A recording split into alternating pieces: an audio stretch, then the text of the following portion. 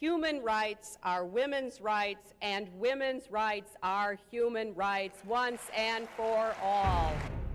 Oppressed and objectified for centuries, Rapturous applause for the blue-eyed blonde. Women have fought for liberation with many triumphs. But has gender equality really been achieved? We should all consider each other as human beings, and we should respect each other. And while we continue to debate what feminism actually means, many question its ability to represent women across the globe. My guest tonight is a prominent democracy advocate. Is a psychology of liberty! And one of the world's most renowned feminists. So why has her latest book been described by fellow feminists as reductive and reactionary? I'm Mehdi Hasan, and I've come here to the Oxford Union to go head-to-head with Naomi Wolf. I'll ask her whether she's honouring or undermining the many achievements of the women's rights movement, and whether her brand of feminism is still relevant to women across the world today. I'll also ask her whether she really believes the United States is becoming a fascist dictatorship. Tonight, I'll also be joined by Caroline Criado Perez, a feminist campaigner, journalist and author of Do It Like a Woman, Andrea Stewart, an award-winning feminist author and lecturer, Dr. Finn Mackay, the founder of the London Feminist Network and author of Radical Feminism, and Hannah Riaz, founder and director of the Body Narratives NGO.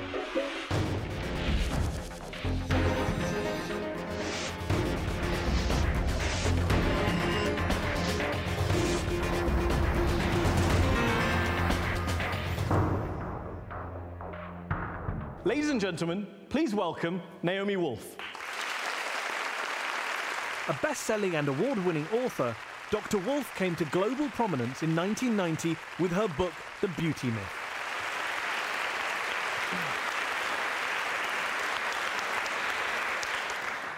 Naomi Wolf, these days, lots of women and lots of men self-identify as feminists. But it often means different things to different people. You're one of the world's best-known feminists. What does feminism mean to you? How do you define it? So to me, it's such a commonsensical definition. It's nothing more complicated than the logical extension of democracy, nothing more than extending human rights to every person on the planet, and I believe that every person on the planet deserves human rights. That's feminism. That's a very powerful definition. But as a feminist, how do you then explain that to some people, feminism, even now, today, after all these years, is still seen as a bit of a dirty word? There was a recent poll done in the United States and in the UK, which found 4 out of 5 Britons and Americans say they believe in gender equality, but only 1 in 5 of them is willing to call themselves a feminist. Why do you think that is? The fault is, frankly, with the media, mostly, because ever since 1919, the sort of first great backlash against feminism, there's been a caricature of feminists as man-hating shrews who just want to create dissension, rather than a recognition, which is that it dates back to the Enlightenment, and it's part of the Enlightenment value system of equality, dignity, human rights. And so the media tends to identify just the most conflict-laden or the most outlandish aspects of feminism and focus only on that, instead of, women fighting against rape in India, or women fighting against, wage slavery in China, or sex trafficking in Central Europe. That does not get the recognition that it deserves in the media. So that's part of the problem we face as feminists. Your first and perhaps most famous book, The Beauty Myth, back in 1990, argued that as women have progressed, an idealized, quite rigid concept of beauty has been imposed upon them, almost as a way of holding them back. In your most recent book, Vagina, A New Biography, you argue that there exists a brain-vagina connection, and that the vagina is, quote, coextensive with the female brain, and, quote, essentially part of the female soul. Obviously, in writing this book, you intended to empower women, but many of your feminist critics have argued that you've done the exact opposite, that the arguments in your book are informed by a kind of simplistic, reactionary biological determinism that reduces women to their body parts, to their genitalia. In the space of 20 years, you've gone from saying women shouldn't be defined by their appearance to effectively saying today they should be defined by their vaginas. I certainly didn't say that, Mehdi. That is a reductive. It's a summary of your views. No, it's not. Some would say. No, it's not. That's how it was interpreted by many of the critics.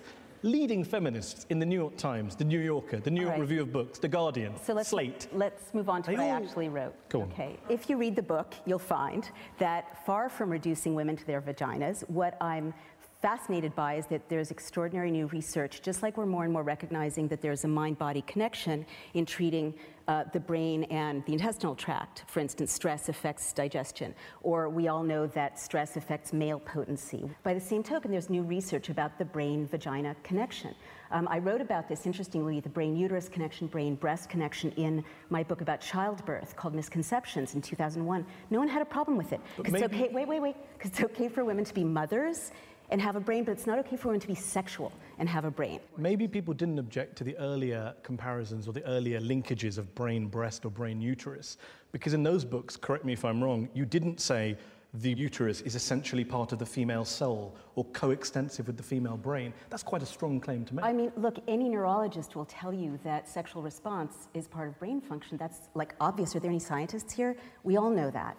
Scientists know that. But just to check, just so we're being fair to body parts, is there any other body part that is part of the female soul, or is it just the vagina? I think every body part is part of the female soul. I think every male body part is part of the male soul. But I do believe that what harms women is that they are reduced, their vaginas are reduced to mere pornography or mere medical outcomes. A lot of critics charge you with getting the science wrong, with cherry-picking from the studies. The neuroscience journalist Maya Zalovitz, writing in Time magazine, said that your book, quote, profoundly misrepresents how the brain works and how neurochemicals really affect our love lives. It portrays human beings, especially women, as automatons, enslaved by brain chemicals they cannot control. So that's just nonsense. We all know that thoughts affect desire. If a woman is resentful or angry or in fear, she can't get aroused. And, you know, 2/3 of women don't reach orgasm regularly during sex. So to me, and that hasn't budged since the sexual revolution, so the sexual revolution isn't working for women by not taking into account the fact that they aren't just discrete body parts, they aren't just vaginas waiting to act like they act in pornography. They're connected to human beings. Also, 1/3 of women have either, you know, a rape history or a history of being abused by a trusted man before they're 18. That affects their sexual response. So absolutely what I'm trying to do is put the vagina in the context of something that we can talk about, something that we can own. You say in the book, straight men would do well to ask themselves, do I want to be married to a goddess or a bitch? You continue, quote, unfortunately, there is not physiologically much middle ground available for women. Either they're extremely well treated sexually, or else they become physically uncomfortable and emotionally irritable. How is that not a reductive, quite binary, quite offensive view of women as kind of irrational slaves to biology? Okay, I guess I really challenge your interpretation. The first part of your quote is a joke. It's the way I talk with my girlfriends, and I was writing for people who have a sense of humor, I'm sorry, but... I'm a humorless man. That's awesome. There is not physiologically much middle ground available for women. Either they are well treated sexually, or they become emotionally irritable. So now let me elucidate that. That's pretty binary. So now I'm going to stand absolutely by what I said and intend and, you know, hashed out over 400 pages and hundreds of footnotes in the rest of the book, which is women have sexual desire which is misunderstood, not addressed, not recognized, not respected. It is a very important part of their lives when people understand it and get it and respect it. More important, when women are raised in a culture that says you are allowed to be a sexual being. And we understand this about gay people and lesbians, by the way. We all get it, that if you raise a gay child or a lesbian child, gay male child or a lesbian child, in an environment in which they're ashamed of their desire, it is bad for them on so many levels. So I'm saying absolutely, women deserve to know and understand and appreciate their sexual desire, to live in a culture that doesn't slut-shame them, doesn't silence them, doesn't mock them, doesn't traffic them, doesn't rape them, doesn't reduce them to body parts.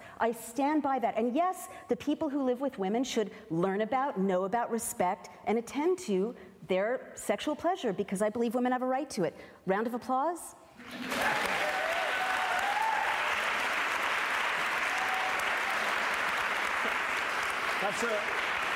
That's a very good tactic, which I would advise my other guests to do as well. Just ask for a round of applause. On that note, let's go to our panel of experts, academics, activists, authors who are listening to this. Finn Mackay is an academic, author of the book Radical Feminism, founder of the London Feminist Network. Finn, am I right in thinking that you are an admirer of the Naomi Wolf who wrote The Beauty Myth, but not such a fan of the Naomi Wolf who wrote Vagina, a New Biography? Well, Mehdi, I really cannot get past the rabid gender essentialism in the book. To me, it was like Mills and Boon meets A-level biology.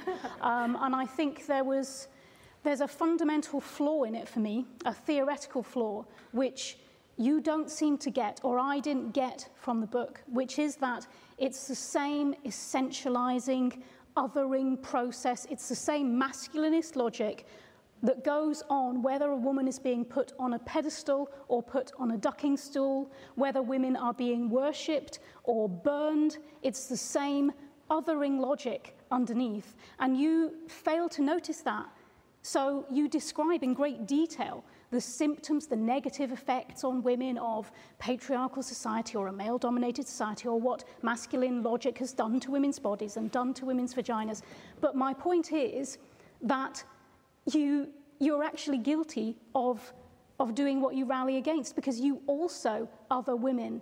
Well, I hear you, and there are other feminists who charge the book with what you call essentialism, and I understand that perspective. I profoundly disagree with it. I am all about deconstructing biological gender and understanding that we should choose our identities, but we're also in a time of huge advances in brain science. I think that if feminism continues to tell young women especially, you have to hide your heads in the sand and not look at science, then we're going to be like, it's like the 50s when we're, refusing to look at... Science goes back to the 50s. The science here just smacks of 1950s images of what a man should be, what a real man should be, and what a real woman should be. I think the news flash that we need, the awakening call that we need for women all over the world, I've got a new scientific fact for you. I'm going to break it to the world right here and now, which is that women are human beings and men are human beings. Right. And both are capable of nurturing others, of compassion. Both need to be desired. Both need to be loved.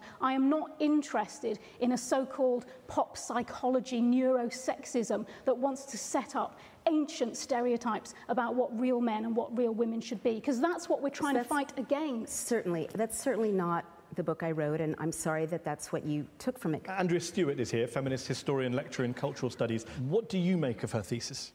I love your work, and it changed my life. I love in many ways. Thank you. Okay, to the matter at hand. And I did feel a little bit, though, that when I was reading this, that it was a slightly missed opportunity. And I'll say the reason why is that, where in The Beauty Myth, the very personal energy that you brought to the book worked really well to connect with the reader. In this case, I felt alienated and separated from it. The real question to me is, why, after all these years, women are still not having better sex? That's a great question. We're sitting here in Oxford talking about the flaws of this book, which doubtless exist. But one reason I wrote it was to break open that silence. But now you have written a book called Vagina, My Biography, rather than a biography, suggesting this is a universal... You can write that book about your body. But it is this critique that is levelled at you. That you universalise your views. You take your experience of childbirth, you take your experience of medical injuries, you take your experience of interactions with men, and then you say, this is what all women think, do, act, etc. I'm not saying everyone should write like me, but I'm saying men spend centuries drawing on their own experience and thinking their experience is important. I went to war. Let me call that the great American novel.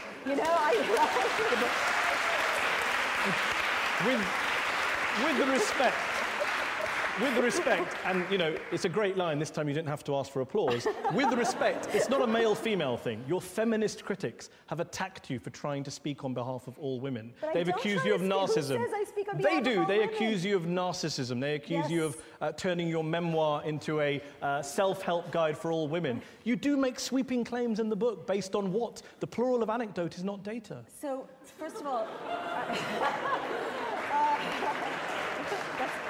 that's good. So first of all, I profoundly challenge your reading of my method, because ever since Not just the beauty myth, or all these critics, I challenge them as follows. Any one of my books truly does include my personal experience, because I think women's personal experience is valuable and important, including mine. I'm not ruling myself out. And I believe as a journalist in the importance of eyewitness accounts, and also because I am interested in my own consciousness. And that's a very socially taboo thing for a woman to say in public. On that specific note, you talk about women's voices. Yes. One of the big criticisms of the feminist movement in recent years, from within the movement, is its lack of inclusiveness and diversity, that it doesn't give voices to women of colour, that it doesn't have much to say about class differences or cultural differences or differences in sexuality. What's your view of that argument? Is that something you sympathise with? I will speak to that and transition by saying, in all of my books, though I use my experience, I also interview great numbers of women, and I look at the data, and you can check my footnotes if you have any question about that. Okay, well, let's broaden this discussion out to our panel. Let's go back to our panel. Caroline Criado-Perez is a feminist activist and journalist here in the UK, author of the book Do It Like a Woman, and the campaigner who helped put a woman's image back on the British banknote. Caroline, is it fair to say, as some feminist activists do, that modern feminism has been, quote-unquote, hijacked by white, middle-class Western feminists? Is that a fair criticism, do you think? I think certainly within the media, the voices that are most often heard are those of white middle-class feminists, and I think that that's obviously a huge problem, but it's reflective of society as a whole. It's a problem within feminism, amongst feminists as well. All of us are going to be, to an extent, coloured. Our views and our priorities and our perspectives are going to be coloured by what we know, and I think it always behoves us to reflect on that. But I think the most important thing actually is for white middle-class feminists is to try and amplify the voices of those who don't have such access to the media, rather than spend our time navel-gazing about how privileged we are. Before I bring you back in, let's hear from Hannah Riaz as well, who's a feminist writer, curator of The Body Narratives, which is a web project committed to empowering women of colour and their experiences. Hannah, do you think the messages that you hear from the modern feminist movement, feminist icons, books like Vagina, A New Biography, are global, universal messages? No. And I think it's not even a case of modern feminism. Those voices have always existed. There's been a plethora of voices, diverse experiences that have existed, you know, throughout the movement. We just have to go back as far back as Sojourner Truth, for example, in kind of the modern experience around women's rights and specifically black women's rights. In terms of your book, Naomi, if you had just simply said, this is my experience, this is also who I am, where I'm located in terms of your identity and your experience as a white, middle-class American woman, it would have made it a lot more comfortable for me. I personally couldn't engage. Finn and Andrea, very quickly, if I ask you the question, and sorry to be brief, such a huge question, what do you say when people say feminism is too white, Finn? It is, but feminism as a social movement for women's liberation is, I would argue, one of the most reflexive, the most self-critical social movements going, and I am proud that things like black feminism as a school of feminism has found a place within feminism, has grown proudly out of that, and that our movement continues to challenge ourselves and try and move on, but it's an aspirational target. We have these kind of debates and discussions, and it's very easy for all of us to say, so-and-so has that kind of privilege, that so-and-so has, we all have different priorities. Our goal as women is to work together, not necessarily sharing the exact same priorities, right, but respecting and supporting each other's priorities in order to make this movement powerful. Okay. In 2012... Do I get to respond to the race thing? Because I think it's very important. Very briefly. So briefly. So what's surreal to me is that we're talking about a book I wrote like 4 years ago, which was about a body part and female consciousness.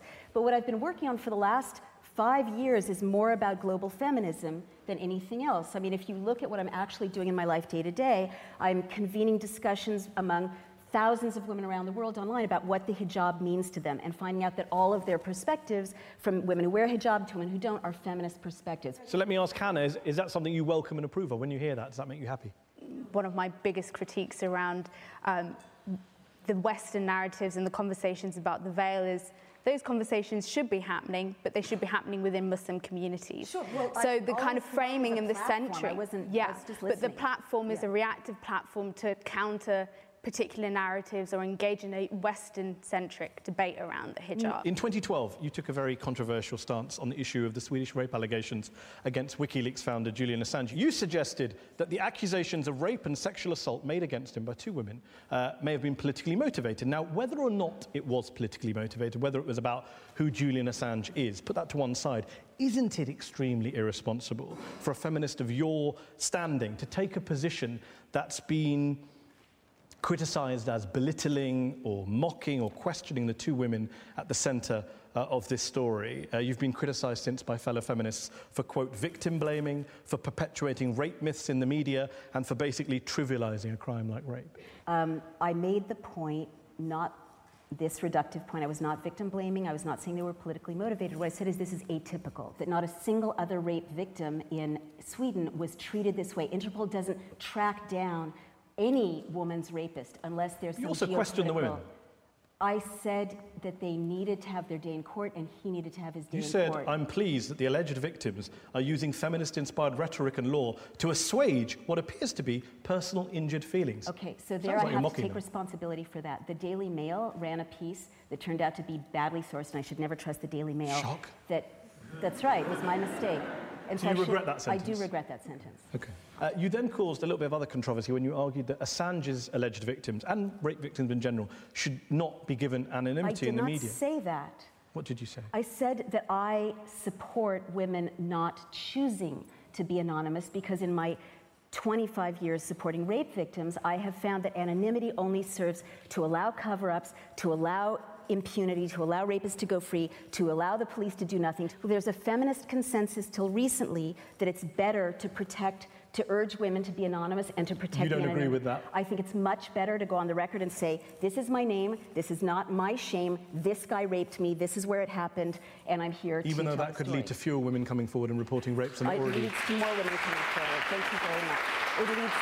Finn McCurry shaking her head there. Come back in, Finn. The more women who come forward, the less... Okay, let's hear Finn respond. But unfortunately, we do live in a culture where men do get off with rape all the time, right, where women are shamed, where women are actually prosecuted for making false allegations in some cases. I think it's dangerous to make that suggestion. It's dangerous. But that's the point. It should be every woman's choice. I agree with you. And actually, rape crisis centres for years, their whole ethos is to give power back to women. Women have had choice taken away from them. And the ethos of rape crisis, started by second wave feminists, you know, in this country, in the second wave of feminism, is to give women the choice back. I'm a mother, and I want my daughter's generation to grow up in an environment where they are supported, if they want to, in coming forward and saying, you know what, I got raped, not my shame, not my fault, not my problem. This is your problem, it's your crime. And just like saying I was assaulted, or I was burglarized, or I was hit by a truck,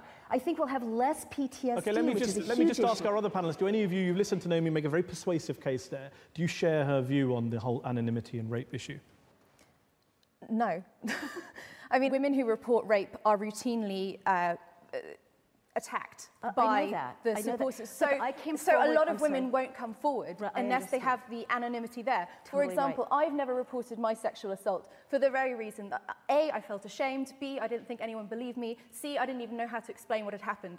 There's no way I would have done it if on top of everything else I had to potentially face being reported in the media. Understood. Okay, on that note, we're going to have to take a break now. When we come back in part 2 of Head to Head, we're going to be hearing from our audience here in the Oxford Union, and we're going to be talking to Naomi Wolf about geopolitics. Join us after the break on Head to Head.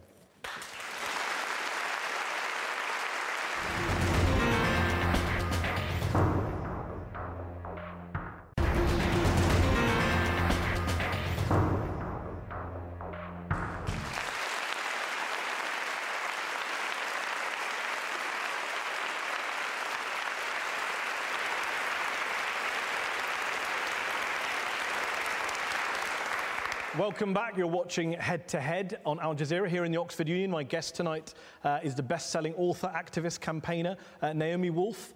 Naomi, we talked a great deal in part 1 about feminism, what you're most famous for, perhaps.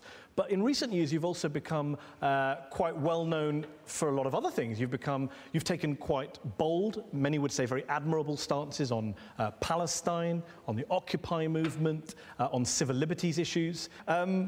But you've also taken some very controversial opinions, some would say some very odd positions on the big geopolitical issues of the day. I just want to read to you some of the headlines in the press in recent months about you. The insane conspiracy theories of Naomi Wolf. The fevered delusions of Naomi Wolf. What has made Naomi Wolf so paranoid? The New York Times review of your book concluded that Wolf has rendered herself less than unreliable over the past couple of decades, with one rant more hysterical than another. Do you accept that you're now seen by some, rightly or wrongly, as a bit of a conspiracy theorist? I accept that a bunch of headlines exist and that was something that came up actually last October. If you want to ask me a specific follow-up question, I do. Let's run through a few of the things. I do not agree that I'm a hysterical lunatic. Let's run through a few of the things. Shock horror. I wasn't expecting you to say yes, but the point is, it's out there, and it's a lot of the discussion about you recently is not about your. Can I just say the beauty of studying feminist history is that every woman in the world who's ever made a difference has been called a hysterical lunatic, and whenever she's zeroing in on a real social problem that has to change, she's called paranoid and delusional. Let's run through some of the things that have bothered so many people, and you can respond briefly to each. For example, there are plenty of people on the US far right, on the kind of Tea Party end of the political spectrum, who think the US government is planning to round them all up, that the US is becoming a fascist dictatorship, there's a military coup coming, that Obama is like Hitler. And you, Naomi, in a lot of your writings and interviews, seem to agree with them. Well, I would go further than that. Okay. I predicted this decline in American civil liberties, certainly not the terms you're using, but in 2008 I wrote a book called The End of America, which looked at times and places where democracies have collapsed or been overthrown, whether by the right or by the left. I looked at Nazi Germany in the 30s, I looked at East Germany in the 50s, I looked at Chile in the 70s, I looked at China in the 80s, and what I saw is that every dictator on the left or right does 10 things. It's a formula, and I made the case that we were seeing those 10 things under Bush, and the 10 steps to fascism that I isolated went much further in the Obama administration. They're going further now. They're being introduced in Britain, in Australia, in Canada, around the world. So I did foresee these erosions of civil liberties in the West, and I'm proud of that book. You said you didn't. You said you would. It's not the language you would use, but you the one who said Americans are facing a coup as of this morning, October 1st in 2008. You're the one who said Obama has done things like Hitler did. You're the one making these kind of I was not being rhetorical. I'm the daughter of Holocaust. You're not being rhetorical. You think Obama is about to kill 6 million Jews and burn Congress. Is this good journalism? I mean, that's not what I said. I did a systematic study. Obama has done things like Hitler did. Exactly right. So has Bush. So, I mean, Hitler... It's a very provocative comparison to compare people to Hitler. If you've read The End of America, you'd see that it's not provocative at all. I looked at the early 30s. I looked at 3 years between 1930 and 1933. And the Nazi Party came to power democratically elected. And then they passed law after law after law. Everything they did was legal. And they passed laws to... Do you think that's happening in America today? The Democratic Party is the Nazi Party. I didn't say that. So what analogy are you making? Listen to what I wrote. They are doing things like the things the Nazis did. And where does that lead you? What's the point of that comparison? It led me to predict a surveillance state, which we now have in the United States. It led me to predict the National Defense Authorization Act. You also predicted a coup that didn't happen. I personally think that many people disagree with you, Mehdi. Many people in America are talking about the police state. Many people in America, if you read the headlines... Was there a coup? I think coups can be slow, and I think we're in the process, yes, of democracy collapsing into something like a police state. So why didn't Bush stay on in power forever? Because why didn't he just seize power? Please don't have such a reductive reading of what a police state looks like. I'm reductive. You said on October 1st, 2008, Americans are facing a coup as of this morning. I'm quoting your words to you. I think there has been a kind of a coup. Even though it went from Bush to Obama. That was the coup. Do you know that in police states around the world and military dictatorships around the world, they still have elections, they have judiciaries, they have journalism. They just don't have freedom. They don't have real choice. So Americans don't have freedom today, in your view? In many ways, Americans do not have the freedoms that we had when I was growing up. I totally agree with you, and I've written the same thing, but there's a difference between saying that and saying America is a fascist state or a police state or similar to Nazi Germany. I believe that America is in many ways a police state right now. And I say that as an American, and I can give you chapter and verse all night long. We had people shooting protesters. We have black men being shot to death on the streets of the United States. Those are all bad things, but it doesn't make you a police state. Bear with me. What is a police state? A police state is when you have the military engaging in police, and it's the suspension of the rule of law. Exactly. In Baltimore, 6 police officers have been charged with an unlawful killing. That's good. How is that a police state? Because when you've got a slow or rapid erosion of liberty, it's not black and white. Nazi Germany didn't come to power overnight. Chile didn't fall overnight. So you do believe there's an analogy between modern America and Nazi Germany? Absolutely. You know how some headlines said, why is Naomi so paranoid? I would say, why are you so naive? Not you personally, because why is the press so naive? You've made that point very strongly. You suggested in a Facebook post that the horrific ISIS beheading videos that we saw last summer may have been, quote, staged, and that the people we saw beheaded may have been actors. Now, of course, again, don't be naive. We need to be skeptical of any claims the US government makes about terrorism, terrorist groups, the terrorist threat. But do you at least recognize how hurtful that must have been to the families of Stephen Sotloff or James Foley or Alan Henning or Peter Kassig to hear you make or suggest such a provocative So I'm glad you brought thesis. that up. What I actually said as a journalist is that every single piece of evidence, especially propaganda, or what might be terrorist propaganda, which is not necessarily the best source in the world, should be independently verified. That's what they did with the Watergate tape. As a journalist, I believe every piece of evidence, especially when you go to war on, should be independently analyzed and verified. And while But there was no doubt about those videos or who those aid workers were. You were the only one with the doubts. I didn't have doubts. I said they need to be independently authenticated, That's what especially because... because... You said, where are they getting all these folks from? That was an ill People have just been beheaded. There was a video that purported to show people being beheaded, and what's interesting to me is that since then, Fox News, AOL, Yahoo, other major news sites have actually subjected some of these videos to independent analysis and found tampering. So I'm not saying they're real. But not the tampering you're talking about. No one has found a video was staged with the actors. Probably not, but that But that's wasn't... what you threw into the public domain. I was making a rhetorical point that they were not independently authenticated, and I want to say something Do you stand stronger. by that post? I think everything should be independently authenticated. Do you stand by that post? I think it was ill-worded, and I regret my wording. Is that why you deleted it afterwards? Yeah, I regret the wording, absolutely. Okay. It was. But you then went further, you regret the wording of that, Yeah. and you then said, you repeated claims from an unnamed Pakistani source of yours, that ISIS is funded heavily by the United States and Israel, and claimed that that's the news behind the news. You can understand why some people think that's you sound like a conspiracy theorist. Again, I believe you're taking that strongly out of context. What I was trying to report is that many people in the Middle East have questions about the funding of ISIS, and that many of the news stories that we get out of the Middle East raise those questions. I have no knowledge about ISIS, and but yet I think... you concluded the post, that's the news behind the news. The news behind the news is this is what those people believe. I think it's important for us to know what people in the Middle East are So basically, if asking anyone about. anywhere says anything, we should report it as interesting fact, things to be investigated. No, there are a lot of crazy people in the world saying crazy things. We don't all report those things. Correct, you're right. But do you stand by that post as well?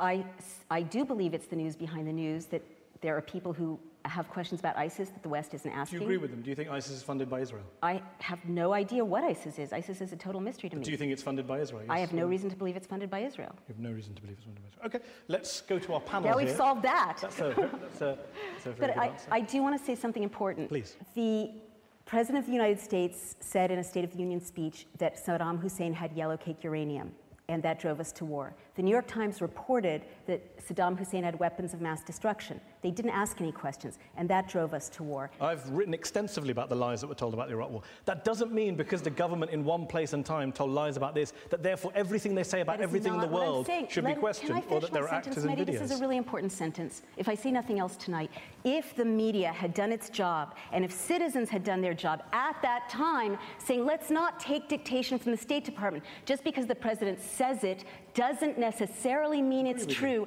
100,000 people would be alive today, and 3,000 brave young men and women would not be dead in the United States as well. It is our job as journalists to ask questions. It's our job as citizens to ask questions. And I was a political consultant. I saw how the sausage gets made. Politicians lie, or they start with the deal and then they tell the story. So yes, ask the questions.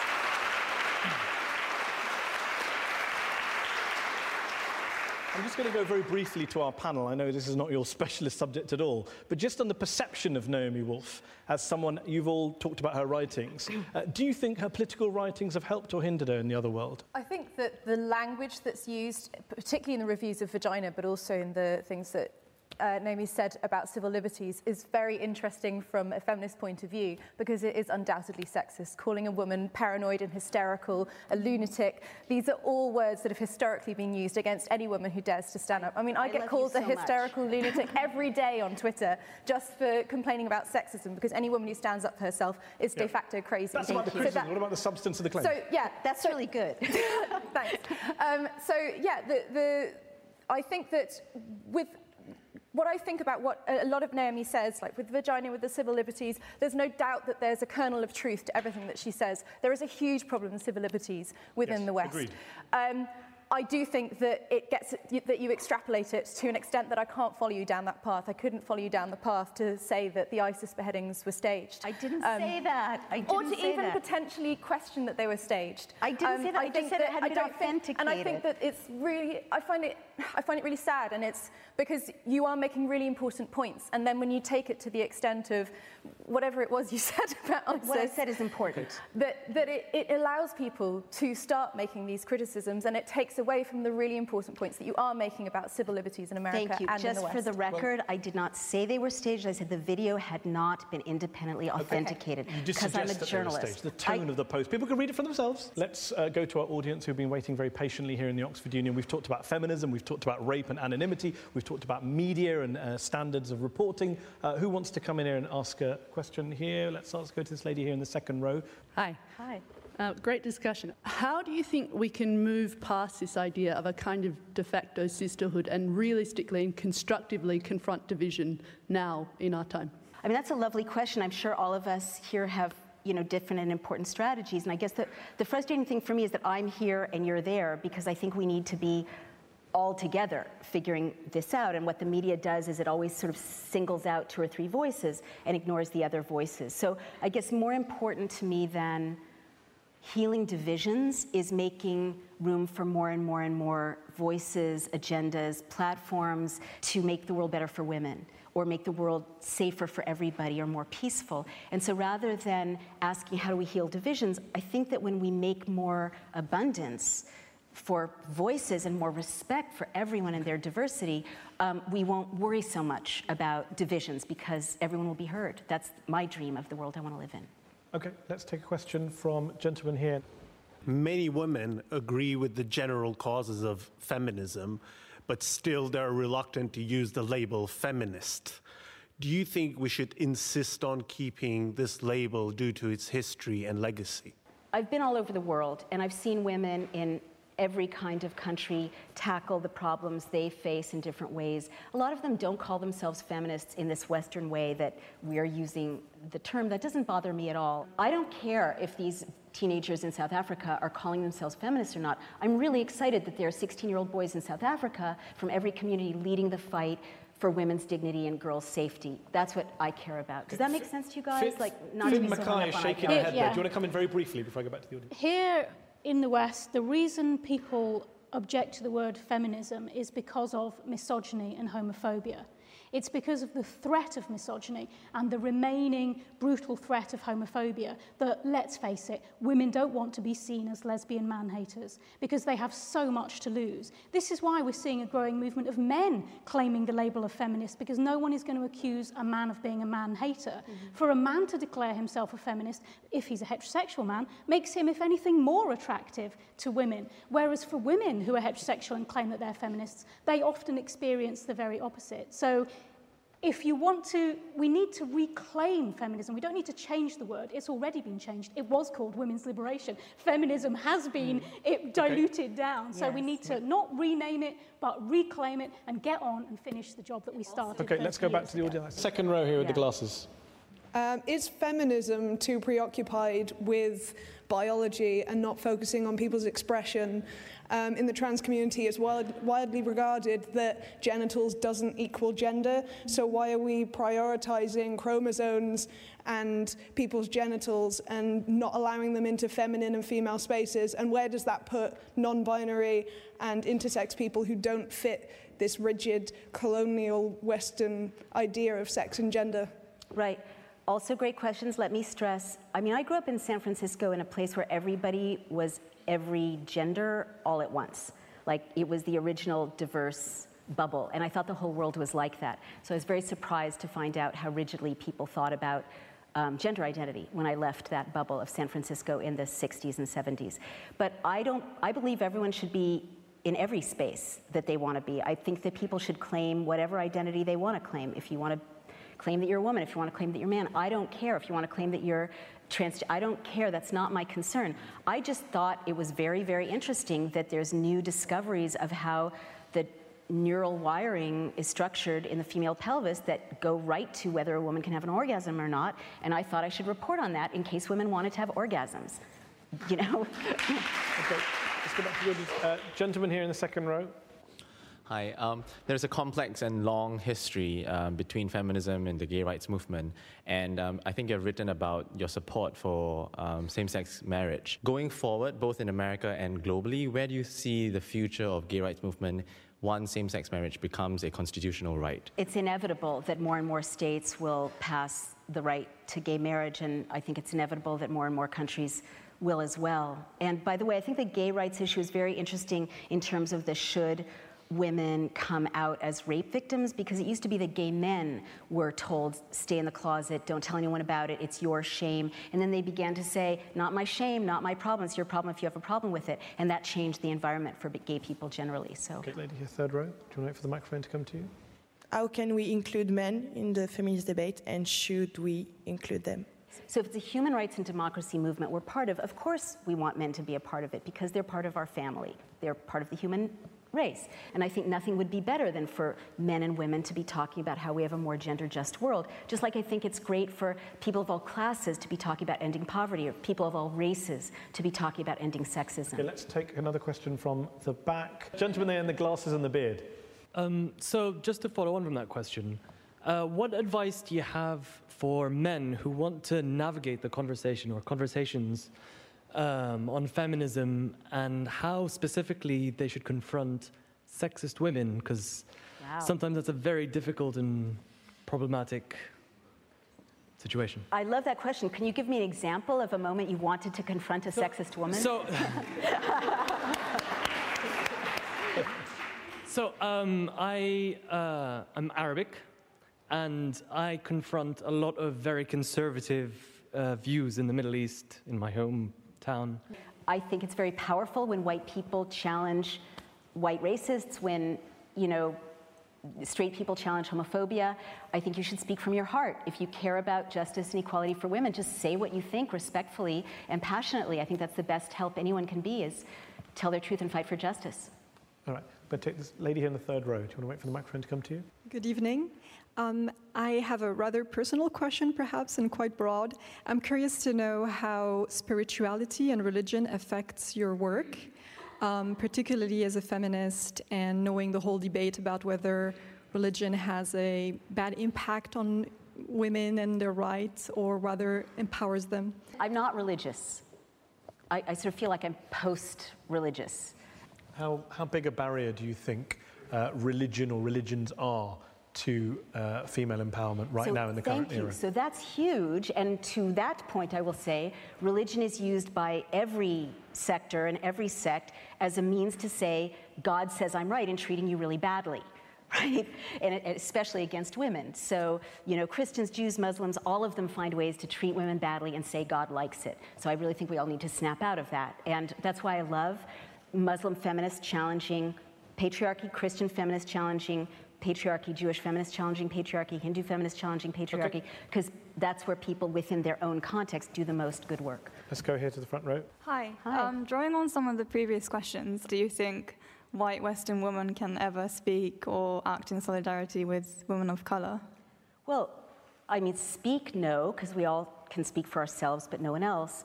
But act in solidarity, of course. I mean, I'm just thinking of the kind of activism I do. I can't help being a white Western woman. I guess it's just, if you're really an activist and you're working hard with your colleagues on a project, what you do is give your home, do a Kickstarter thing for the Square, get online and tell people to raise money. We raised $25,000 for the Square, directed by an Egyptian woman, produced by Egyptian women and men, young ones, and it was nominated for an Academy Award, and it told the story of this uprising and the Arab Spring was largely led by, you know, Muslim Egyptian young women online. I want to take another audience member here who's waiting, lady here in the third row. Do you think that gender quotas is an appropriate way to achieve gender equality? So I don't think that quotas are helpful because they always tend to be 30% for some weird reason, because we're the majority of human beings and workers, but also because they tend to be a way for the real decision-making to happen behind closed doors. You know, the power just moves elsewhere. What I do like is shareholder action. I like boycotts. I like lawsuits. That's done a lot in the United States to make people more nervous about being found wanting in gender balance. And I really like all of you might go on to be influential in the workplace, and the more, if you're a lawyer, you say, you know what, I don't want to do business with this company because there's something wrong with them. They have only men at the top, or only women at the top, or only white people at the top, or whatever. That's very effective. Lady there in the second row on the back section. Yep. Hi. So I agree with your idea about you know, no shame, rape is not women's shame. But don't you think that maybe it would create this, again, this kind of guilt of being a bad feminist if women don't want to speak out and say that they've been raped? And are we placing extra guilt on them for wanting them to do that? We often are way too judgmental of each other's choices. I'm not saying women should come out. I'm saying I think it would be great if they did, and I would support that because I think it's a healthy outcome. You support a law change that got rid of anonymity in public?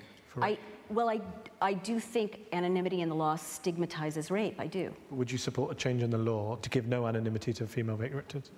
I need to think about that. Okay. But to your point, I know what 300 million viewers means. I need to think before I talk sometimes. You were saying you believe in choice. I'm just wondering, if you change the law, then they won't have choice. I really need to, no, I actually mean I really need to think about that. I'll wait the next piece on that. But thank you, but it's a great thing to think about and write about. But to your point, what I would like to see is women stop policing each other so much. So if one woman wants to write about her abortion, another woman doesn't, that's her business. We actually have an interesting legacy from the 19th century of kind of keeping each other in line, the angel in the house. And I think we need to kind of, to liberate ourselves, we need to liberate each other. And what you choose to do doesn't threaten me, and vice versa. I just want to, just before we finish, one quick question before we finish. As I said at the start, I mean, you wrote this book in 1990, The Beauty Myth. 25 odd years later, I'm just wondering, what would the Naomi Wolf today, who's been on that journey since then, say to the Naomi Wolf then? What have you learned? What would you do differently now in terms of your campaigning that you didn't do then? I don't know. I kind of like it when young women aren't so careful and aren't so worried about whether they make a mistake or not. So I'm reluctant to tell my younger self to not make mistakes that I made. I think all my mistakes I learned something from, and as a teacher now and as a mom and as someone who cares about young women, I want them to go out and make mistakes because they're passionate and they're curious and they're not afraid. That's my hope. That is a great answer to end the show on. Thank you very much for joining us here on Head to Head in the Oxford Union. Thanks to Naomi Wolf for coming here to take part in this programme. Thanks to our excellent panel of experts. Thanks to you all for your comments and contributions from the audience. And thanks for watching at home. This is a debate that is far from over. Good night.